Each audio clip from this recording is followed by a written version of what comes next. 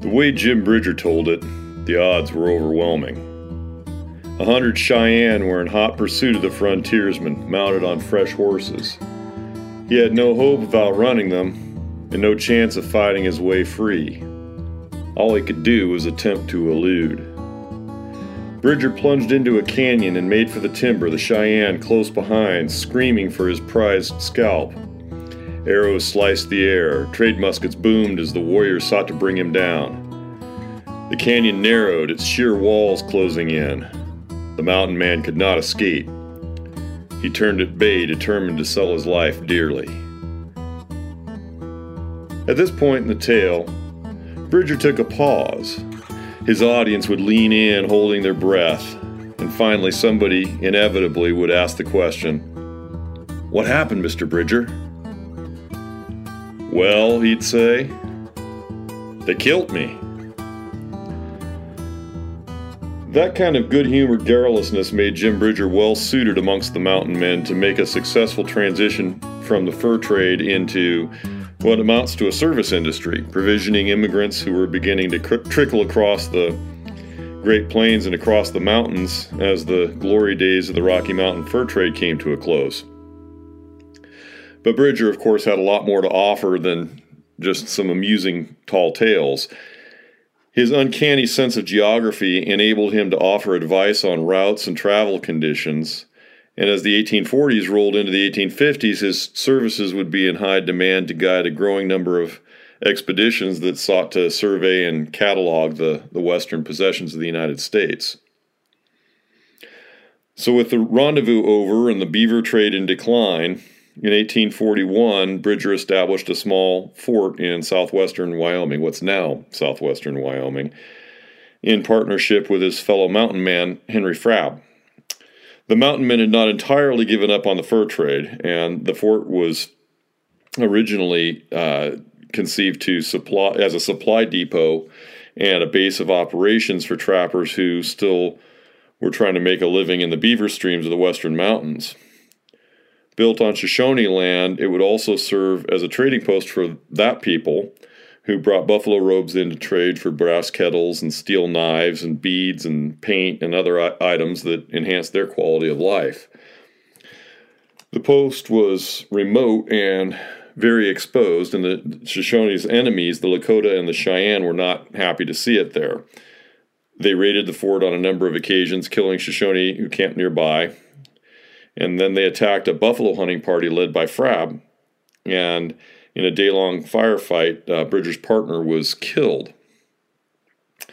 So Bridger then partnered up with Louis Vasquez, an entrepreneurial younger son of a prominent family of St. Louis Spaniards. They moved the fort slightly from its previous location and then went into trade in earnest. The year 1843 marked the beginning of what would be called the Great Migration, the year that the first major surge of immigrants took the Oregon Trail across the continent to the promised lands of the Pacific Northwest and California. And Bridger and Vasquez relocated their post slightly for a third and final time in order to kind of optimize their position to intercept those immigrants on their way. Fort Bridger was well poised on the immigration route at a point where the travelers were weary and needed resupply, fresh oxen, blacksmithing services, and counsel on the road ahead, which led through the mountains and across the deserts before it hit Oregon and California. Bridger biographer Jerry Ensler details what in many ways was a pretty idyllic way of life for the old mountaineer. They built 2 double log houses, each 40 feet long, one for the Bridgers and one for Vasquez. They also built a blacksmith shop so immigrants could shoe horses and repair wheel rims, and a separate room for trading. They constructed a stockade by setting hewn logs upright side by side and attached a corral for horses and other livestock. The buildings had no wooden floors, just packed dirt sunk slightly below ground level. Archaeological excavations have identified the location of the log houses, blacksmith shop, trading post, and fort perimeter. Artifacts dating to the Bridger-Vasquez period or earlier include a 2 real silver coin made in Mexico City. Archaeological evidence shows that women were essential to the trading and trapping economy at the fort, and they had a significant presence within the fort itself. Women tanned hides and made clothing, ground flour, and did much of the actual trading on the perimeter of the fort. Excavations have discovered manos to grind food, sewing needles, hook and eyes, thimbles, decorative buttons, shoe parts, and prepared leather. Residents at Fort Bridger depended on Native Americans for food. Indian ricegrass was found in one of the storage pits within Bridger's trading post. Pollen and floral analysis and other studies have helped document the changing landscape at Fort Bridger. At one time, the location was a wet meadow, but by 1843, the meadow had been replaced by a grassland marked by sage and greasewood. Cottonwoods, pines, and junipers grew nearby, which were probably cut down to build the fort. The grass near Fort Bridger was overgrazed, often leading to blowing sand and dust.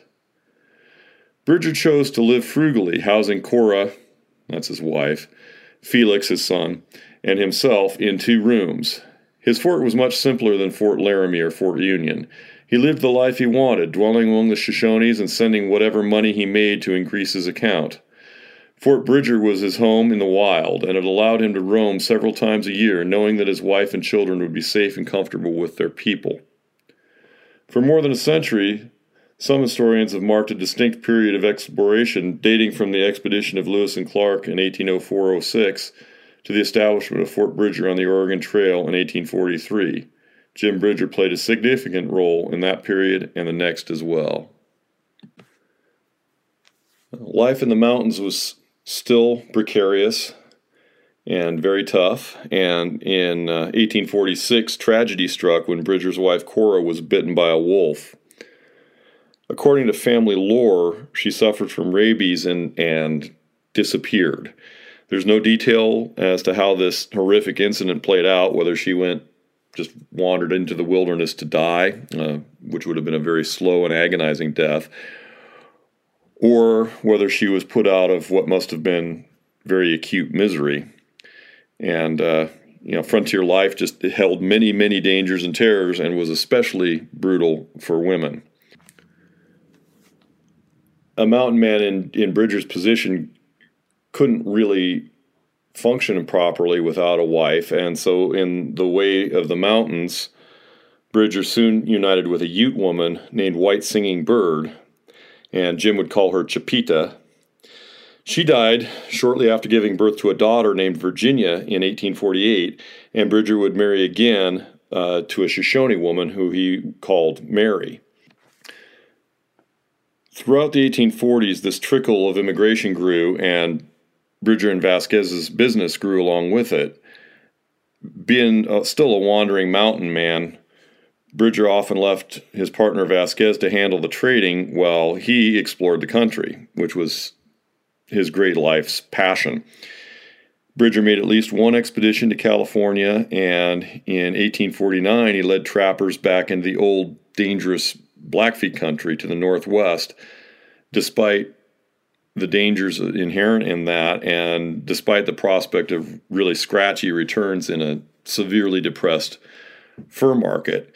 And you kind of have to suspect that economics wasn't the driving factor in this expedition, that maybe Bridger was just trying to relive the glory days a little bit. And who could blame him, right? One of Bridger's men, a trapper named Charles Choquette, left an account of an epic tangle with the Blackfeet near the Great Falls of the Missouri River. Ensler's biography describes the encounter. In spring 1849, they trapped the Musselshell River, the Snowy Mountains, the Judith River, the Big Belt Mountains, and Great Falls on the Missouri, where they spotted a large village of Blackfeet, 400 men according to Choquette. Knowing an attack was likely, Bridger ordered double guards to watch the camp that evening and took his turn at midnight. At first daylight, the Blackfeet charged and Bridger hollered, "Don't get excited, boys, and be sure of your aim. Take it easy now." The trappers repelled the Blackfeet charge, but men on both sides were wounded. At the second charge, more men fell. According to Choquette, one great tall fellow had his horse shot out from under him, and when he struck the ground, he made for Bridger with a wicked-looking war club in his right hand and a knife in the other. When they met, the Indian aimed a blow at him with his war club, but Bridger caught it on the barrel of his rifle, and it flew away off to one side. Then the Indian tried to knife him, and Bridger just punched him with his rifle barrel so the fellow couldn't close in. And all of a sudden he hit him square in the forehead and smashed his skull as cool and easy as could be. The Blackfeet charged once more with little effect, and then left. After this trapping expedition, Bridger returned to his fort to deal with what had become a flood of immigrants. In 1847, fewer than 5,000 immigrants had made the trek across the continent. In 1849, there were 25,000. And the trigger, of course, was gold. That year of 49 changed the West profoundly. You cannot exaggerate the impact of the California gold rush. Thousands of people made the overland journey through deserts hot and mountains cold, as the great Dave Alvin song King of California describes it. The rush was a great commercial opportunity for Bridger and Vasquez. Ensler describes their division of labor. While Vasquez the trader was mainly interested in sales, Bridger the explorer reveled in talking with immigrants about the routes ahead. He stayed at Fort Bridger and laid down the route for many travelers, readily grabbing a charcoal and drawing the path right on his door. To immigrant William Kelly, he pointed out a new line that would cut off 30 miles, but then warned him it had not yet been attempted with wagons. He didn't think they should run the risk. Kelly remembered that Bridger, quote, had more experience as a mountaineer than any other, and was in the habit of leaving his partner as the home manager and roaming through the fastness of the wilderness, by which means he became intimate with every practicable route or locality. Several felt that they had been steered wrong by lesser men, and one traveler wrote that almost every man who tried to answer questions proves himself a fool or a liar, concluding that they were asses all. But Bridger was reliable and loved to describe the route. During the 1850s, Bridger spent more and more time away from his trading post, serving as a guide for military and scientific expeditions that were surveying the Western territories with a new sense of urgency to kind of knit the country together, just as it was falling into sectional strife over slavery. In a sense, Bridger was reliving the days when he scouted for the fur brigades. The job was very similar, and the same imperatives were in play. The need to find the best and easiest routes for a very large party of men to travel in all kinds of weather, finding good grazing and campsites. Bridger was in his element, and he looked the part. He was the very figure of a frontier scout, and his fringed buckskins are actually usually antelope made by his Shoshone wife, a wide-brimmed hat. At this point in his career, he was toting a heavy hawk and rifle with which he delighted in the mountain man's art of making meat. And he was broad-shouldered and fit in the prime of his life. The only thing that detracted from the kind of classic, robust picture was a swelling in his neck. And Bridger had developed a goiter, probably from lack of iodine in his years of drinking from mountain streams. And the swelling gave him one of his multitude of nicknames, which was Big Throat. While the expeditions of the 1850s provided good employment, things were far from ideal for Bridger. He had some real trouble with his neighbors, the Church of Jesus Christ of Latter-day Saints, the Mormons. Bridger's clash with the Mormons, who began to immigrate to the Great Salt Lake country in 1847, would shake his life to the core and ultimately force him to abandon Fort Bridger. It's been really difficult for me to pin down exactly what the source was of Mormon leader Brigham Young's hostility to Bridger. In their early encounters, Bridger played his usual role, advising the immigrants on the route, the landscape, prospects of the country. But very quickly, Young became suspicious of Bridger, and his suspicions curdled into paranoia, and he once told his followers, "I believe I know that old Bridger is death on us." Now, Young and his followers came by paranoia honestly. The whole reason they headed west in the first place was that their headquarters in Missouri had become dangerously inhospitable. The founder of the faith, Joseph Smith, had been murdered by a lynch mob. So they had reason to fear and reject what they called the Gentile world, which had rejected and attacked them. But it's still puzzling as to why Jim Bridger in particular drew Young's suspicion and really ardent hostility.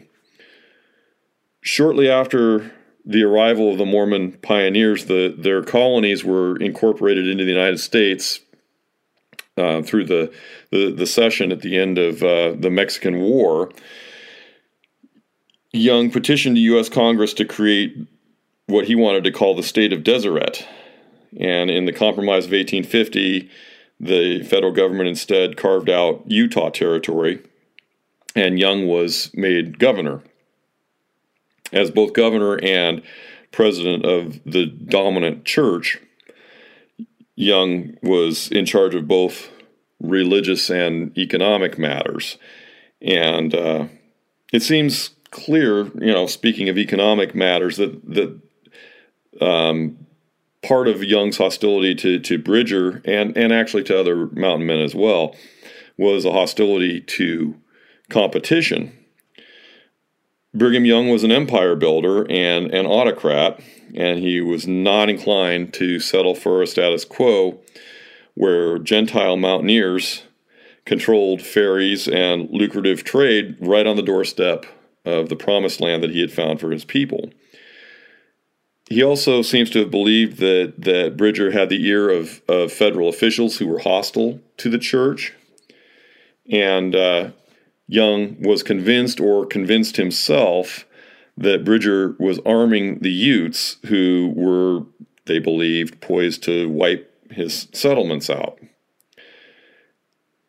It's entirely possible that Bridger was supplying powder and ball to his Indian friends and clients, but it seems pretty ridiculous to think that he was supplying them on a military scale, supplying them for hunting and for trade.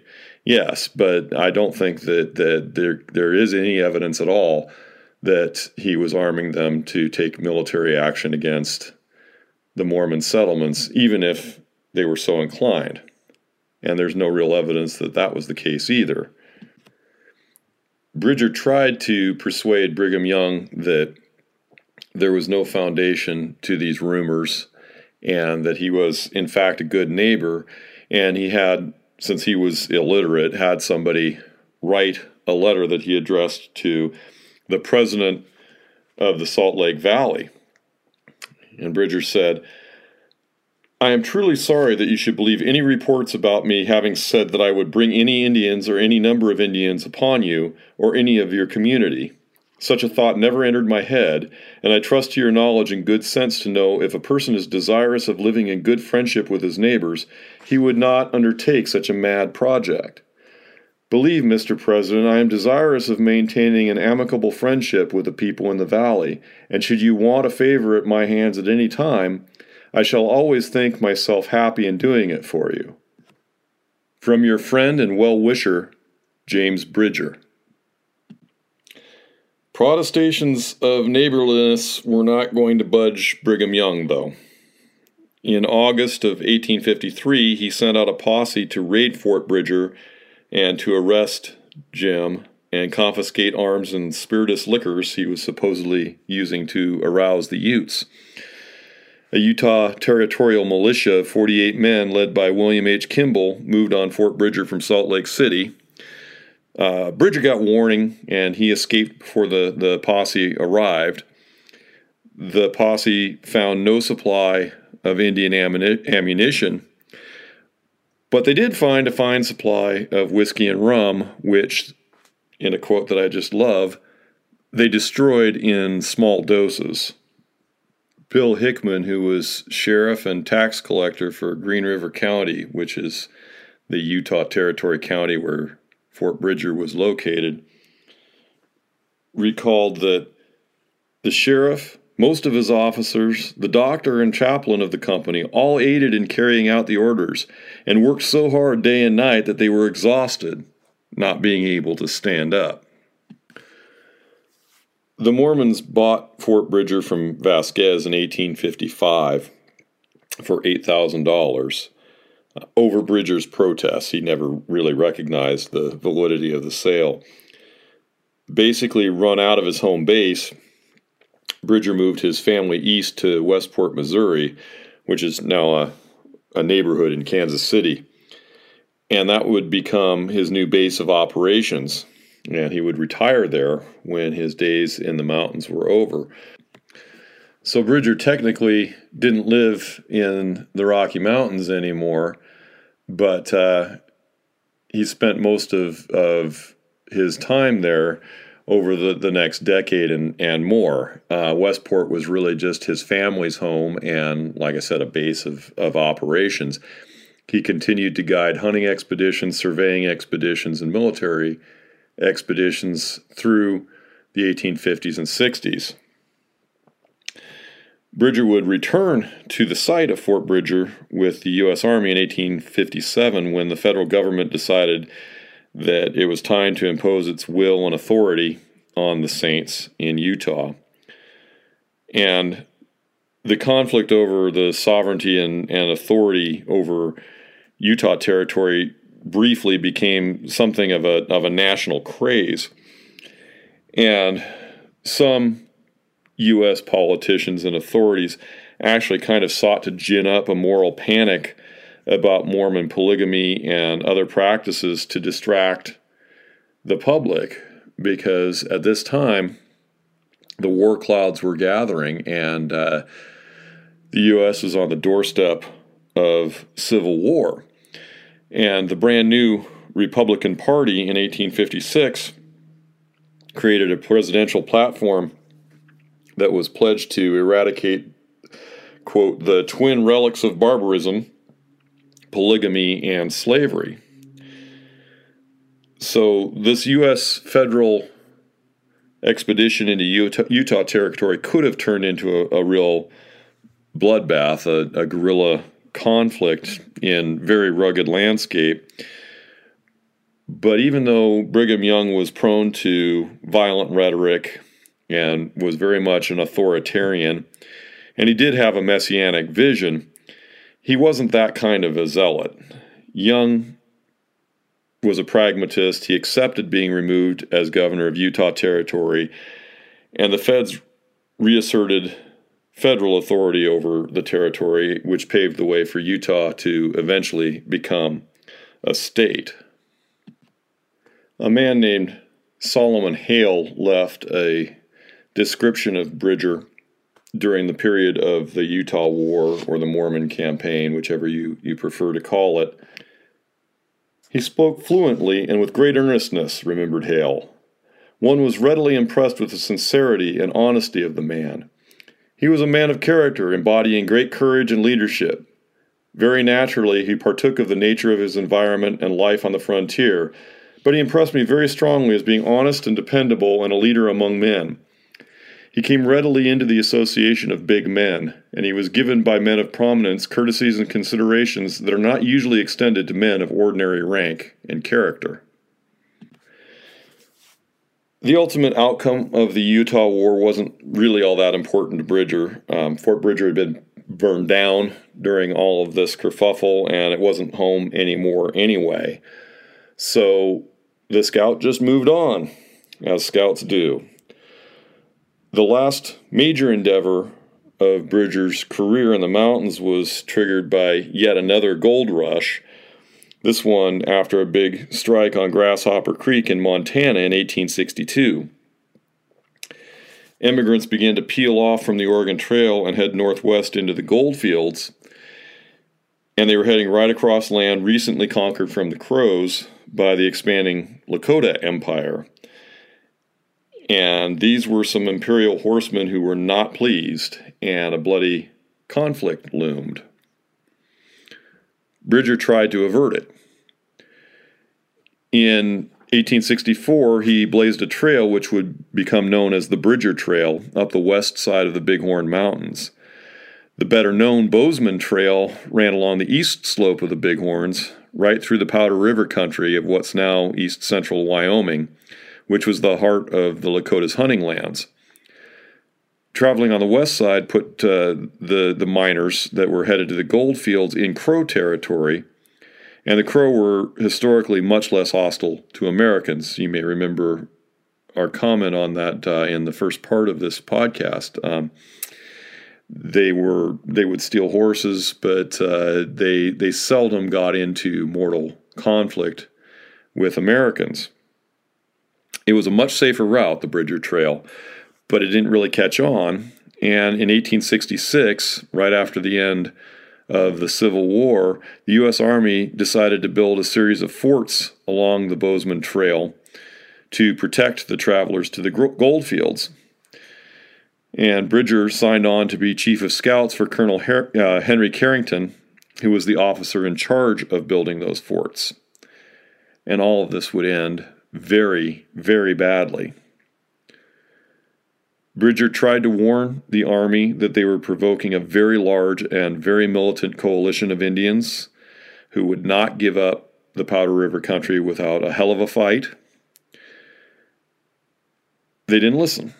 And that begs the question, why would you hire the most experienced and respected guide and scout in the West, treat him as the equivalent of an Army major, and then ignore his advice and warnings at every turn?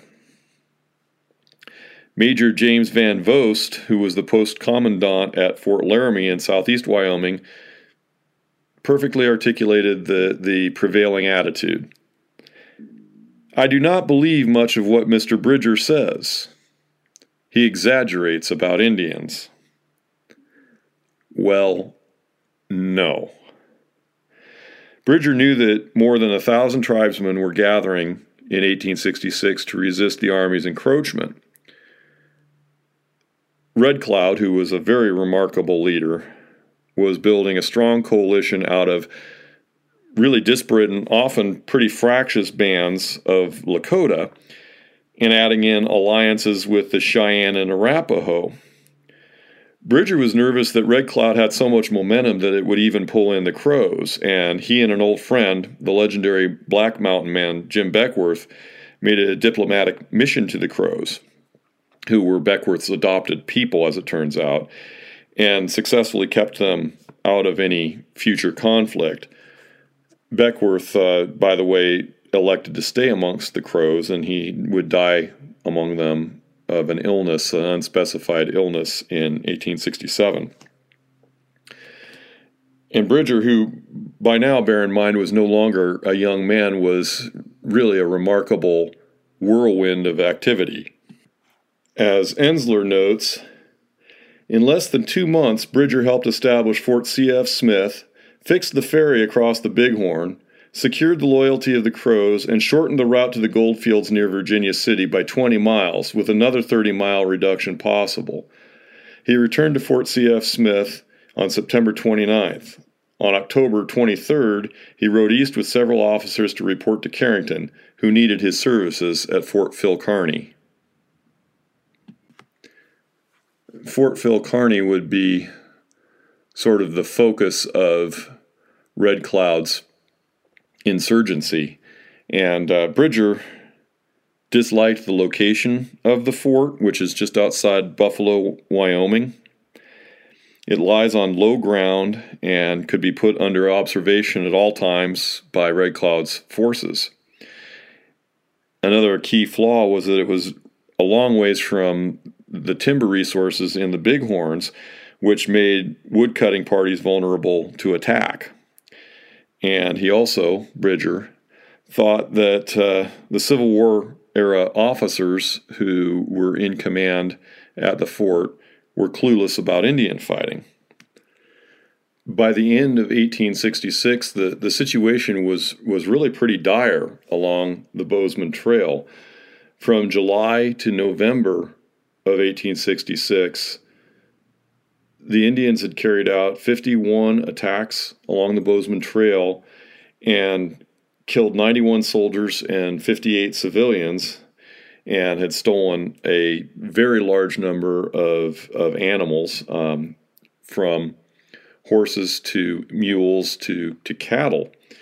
And in December, on December 21st, 1866, Red Cloud's forces lured 81 men under the command of Captain William Fetterman away from Fort Phil Kearny and into an ambush and rubbed them out to a man.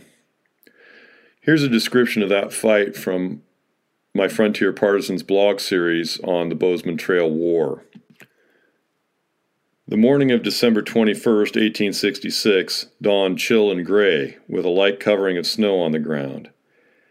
As was the case on most days, the first command decision Colonel Henry Carrington had to make was whether or not to send out the wood train. There were two factors to consider. Would the woodcutters get caught in a winter storm? Would the Sioux attack them?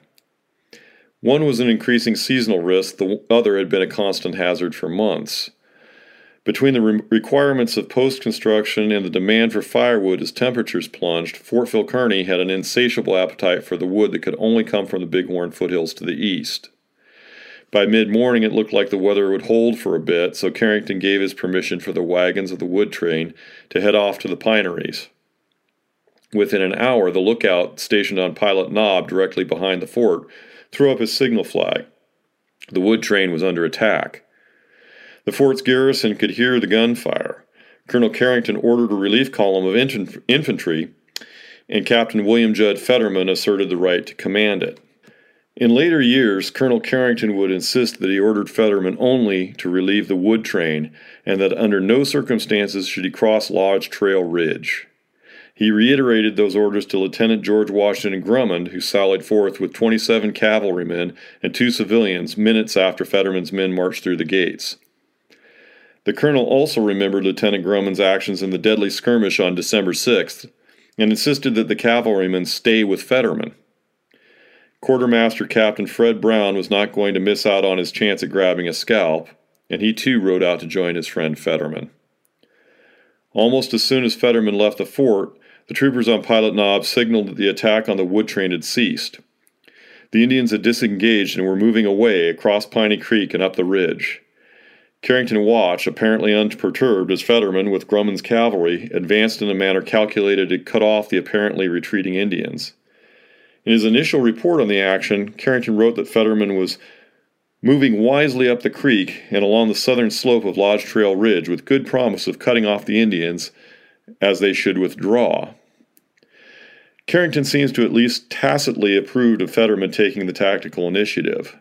The force, 81 strong, was the largest and strongest unit that had ever been deployed out of Fort Phil Kearny in pursuit of Indians, and it could reasonably expect to handle any force arrayed against it. Carrington returned to his quarters, and Fetterman and Grummond continued up and over Lodge Trail Ridge. Everything was going according to plan. The plan that Red Cloud, the Miniconjou Hump, and the Cheyenne Little Wolf had carefully laid out and tested over a span of weeks. A party of 10 young warriors, 2 Cheyenne, 2 Arapaho, and 2 each from each of the Lakota bands who had assembled to fight the soldiers, lured the soldiers up Lodge Trail Ridge. Years later, the Cheyenne warrior White Elk recalled watching the performance of the decoys, one in particular, a fellow Cheyenne named Big Nose, as he rode his black war pony back and forth across the ridge in front of the soldiers, seeming to fight them, and they were shooting at him as hard as they could. It looked as if Big Nose was trying to fight and hold back the soldiers in order to help someone ahead of him to get away. The decoys led the army unit up and over Lodge Trail Ridge and out into the spine of land that ran off to the north. The horse soldiers pulled ahead and left the foot soldiers slogging along behind, the eager troopers chasing the young warriors out along the ridge and down towards Pino Creek. The decoys splashed across the creek, then turned and rode back to the oncoming soldiers, weaving in and out amongst themselves in a figure eight. It was a signal, and with it, hell burst upon Lieutenant Grumman and his men. Something around 1,500, maybe as many as 2,000 warriors had been lying in wait in the wooded and brush-choked ravines below Massacre Ridge, watching and listening as the white soldiers moved further and further into their trap. There must have been a terrifying moment of realization for Grumman's troopers as the horde of screaming warriors burst forth, arrows flying in swarms across the leaden December sky. The troopers turned and fled back south along Massacre Ridge. The Lakota warrior Fire Thunder, 16 years old at the time of the fight, recalled, "I had a six-shooter that I had traded for, and also a bow and arrow. When the soldiers started back, I held the sorrel with one hand and began killing them with a six-shooter, for they came close to me. There were many bullets, but there were more arrows, so many that it was like a cloud of grasshoppers all above and around the soldiers, and our people, shooting across, hit each other." Two civilians, James Wheatley and Isaac Fisher, dismounted and with a handful of cavalrymen made a stand amongst a low pile of rocks at the northern terminus of the ridge. The frontier partisan fighters worked the levers of their Henry rifles furiously, pumping rounds into the seething mass of warriors all around them. Their intense fire must have staved off attack for a few precious moments of life, but the 16-shot tubular magazine had to be reloaded, leaving the riflemen vulnerable. The Cheyenne and Lakota warriors overwhelmed them at last and vented their rage at the losses inflicted by the fast, accurate rifle fire. The frontiersmen's faces were smashed into an unrecognizable pulp, and the warriors shot 100 arrows into Wheatley's body. Grumman's men maintained tactical cohesion, or perhaps simply hedgehogged, as they moved north trying to link back up with Fetterman and his infantry. The Indians, fighting mostly on foot in the snowy, icy terrain, closed with them and killed them in bunches. The troopers released their horses, perhaps hoping to divert their horse-crazy foe. Fire Thunder. The soldiers were falling all the while they were fighting back up the hill, and their horses got loose.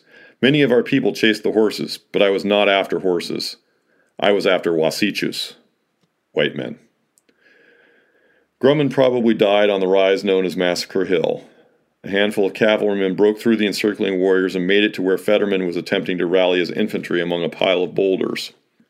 A contingent of mostly Miniconjou Lakota swept up the east slope of the ridge to assail the position, while the warriors who had dispatched the cavalry also moved in for the kill. The troopers fought hard, but they simply did not have the firepower to stave off the overwhelming numbers of their foe. Single-shot muzzle-loading muskets were turned into clubs in savage hand-to-hand fighting. Cartridges found on the rocky rise indicate that the remnant of the Spencer repeater-armed cavalry got off some fire before they were overrun. Battle mythology has it that Fetterman and his friend Captain Brown committed mutual suicide at the last. Brown did have a pistol-caliber hole in his head when the Fort Phil Kearny post-surgeon examined the bodies, but Fetterman died of a deep wound across the throat. Lakota oral history has it that the badass warrior, American Horse, who may have been one of the decoys that led Fetterman's command into the disaster, rode into Fetterman and knocked him down with a vicious swing of his war club. Then he jumped down from his horse and slashed the captain's throat open with his knife. In no more than 40 minutes, the Lakota, Cheyenne, Arapaho had rubbed out 81 men. Heavy firing had been heard from the fort, and then the firing died away. Colonel Carrington dispatched Captain Tenador Ten Eyck with a relief party, but when they crested Lodge Trail Ridge and looked down to the north, it quickly became apparent that there was no command to relieve. The Massacre Ridge and Pinot Creek Valley were crawling with an astonishing number of Indians, stripping and mutilating the American dead and loading their own dead and wounded onto makeshift sleds. The warriors taunted the soldiers, bidding them to come on down and fight. Ten Eyck was having none of that, and the warriors, their bloodlust cooled in the plunging temperatures of an oncoming winter storm, dispersed and disappeared up Pinot Creek. Ten Eyck's soldiers slowly and cautiously descended Lodge Trail Ridge into a slaughterhouse scene of almost indescribable horror. Their comrades lay strewn dead along the ridge for almost a mile. The snow was churned to a red slush, and the troopers quickly came to realize that they were walking through the strewn entrails of men who they had broken bread with just that morning. The mutilation of the troopers and civilians was grotesque, catalogued in excruciating detail in Carrington's report on the battle. Such mutilation has often been assumed to be a means of crippling the spirit of an enemy in the afterlife. Historian John Monnett, citing deep anthropological study on the subject, dismisses this notion. The mutilation of Fetterman's command was an expression of rage and insult, designed to terrorize, and it did. The remnants of the garrison at Fort Phil Kearny huddled behind their log palisades, stunned with grief and shock, and deathly afraid that Red Cloud's warriors would soon storm the fort and slaughter them all, man, woman, and child.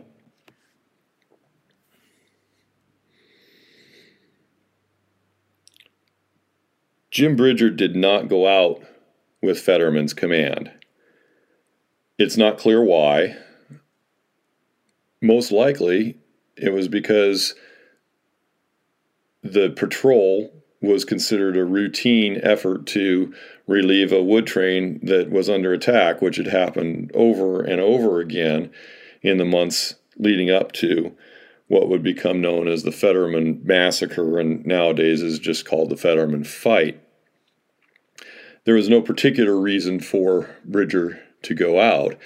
And bear in mind, by this point, he was an old man who had worked very, very hard for months, and it was the depths of December, and he may just not have felt up to it. The question is, could he have stopped the dash across Lodge Trail Ridge and into an ambush? And I would say almost certainly not. Modern research indicates that the cavalry commander, Lieutenant Grummond, probably ran well ahead of Fetterman's command, chasing the decoys. Fetterman then felt obligated to cross Lodge Trail Ridge in his support, and I don't think anything would have stopped that momentum. There's plenty of evidence that the officers weren't listening to Bridger in any case. So it would have made no difference at all had Bridger gone out with Fetterman's command, and he probably would have ended up as dead as the other 81 men who fell that day in the snow along Massacre Ridge. Bridger had advised against the use of the Bozeman Trail in favor of the safer Bridger Trail, and he had at every turn tried to advise the Army officials that they were facing a very, very large coalition of Indians and that they were at extreme risk, and he was ignored at every turn. In hindsight, as Colonel Carrington's wife Margaret noted, the events affirmed, quote, the value and integrity of Major Bridger and his statements. What became known as Red Cloud's War, or the Bozeman Trail War, ended in 1868, and it was a rare, clear victory for the Native militants. In the 1868 Treaty of Fort Laramie, the federal government agreed to evacuate all the forts along the Bozeman Trail, and the trail was closed to all traffic. The treaty guaranteed the Black Hills in what is now South Dakota to the Lakota as part of the Great Sioux Reservation, and acknowledged Lakota and Cheyenne right of use of the Powder River country, which was designated unceded territory. Now, despite conceding everything that Red Cloud and the other insurgent leaders demanded, the treaty was also a poison pill. Even though it was vast, the Great Sioux Reservation was still a reservation, and the government would, in the next decade, use its existence as a means of declaring those outside of it, the people of Sitting Bull and Crazy Horse, hostile. And more men would march and more men would die out on the high plains. Bridger would not be among them. His eyesight was failing, and he truly had exhausted himself in the service of the U.S. Army.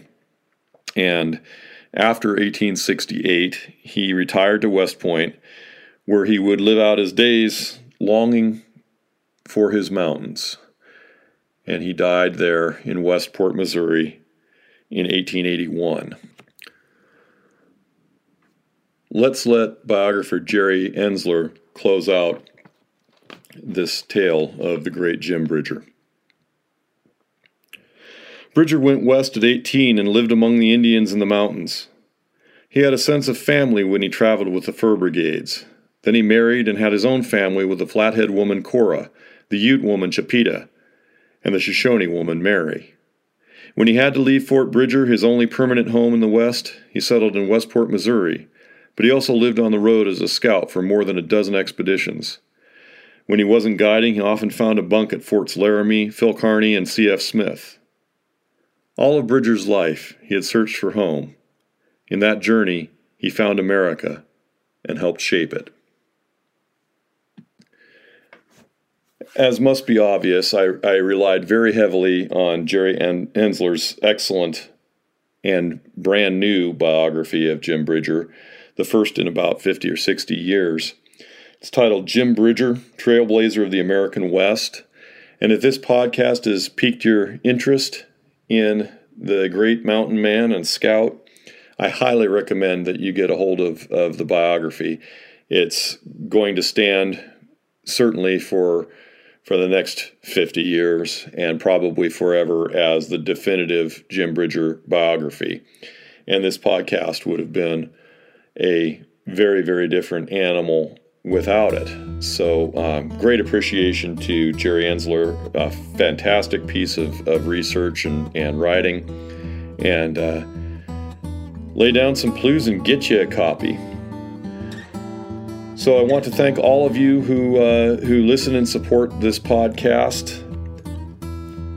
As promised, we're heading next off to Southern Africa, and I am doing some research on the early Boer hunters in Southern Africa. And these are men that Jim Bridger would have recognized instantly as kindred spirits. Looking forward to putting out that next podcast sometime in the month of August. And again, I greatly appreciate everybody who has supported the podcast via our Patreon page. The link to that will be in the show notes. And most of all, to all of you who have listened to this podcast and recommended it to friends. It's a lot of fun to sit around in the electronic campfire and remember these great old frontiersmen and the wild and adventurous and dangerous lives they led. So, thanks for listening. We'll see you down the trail.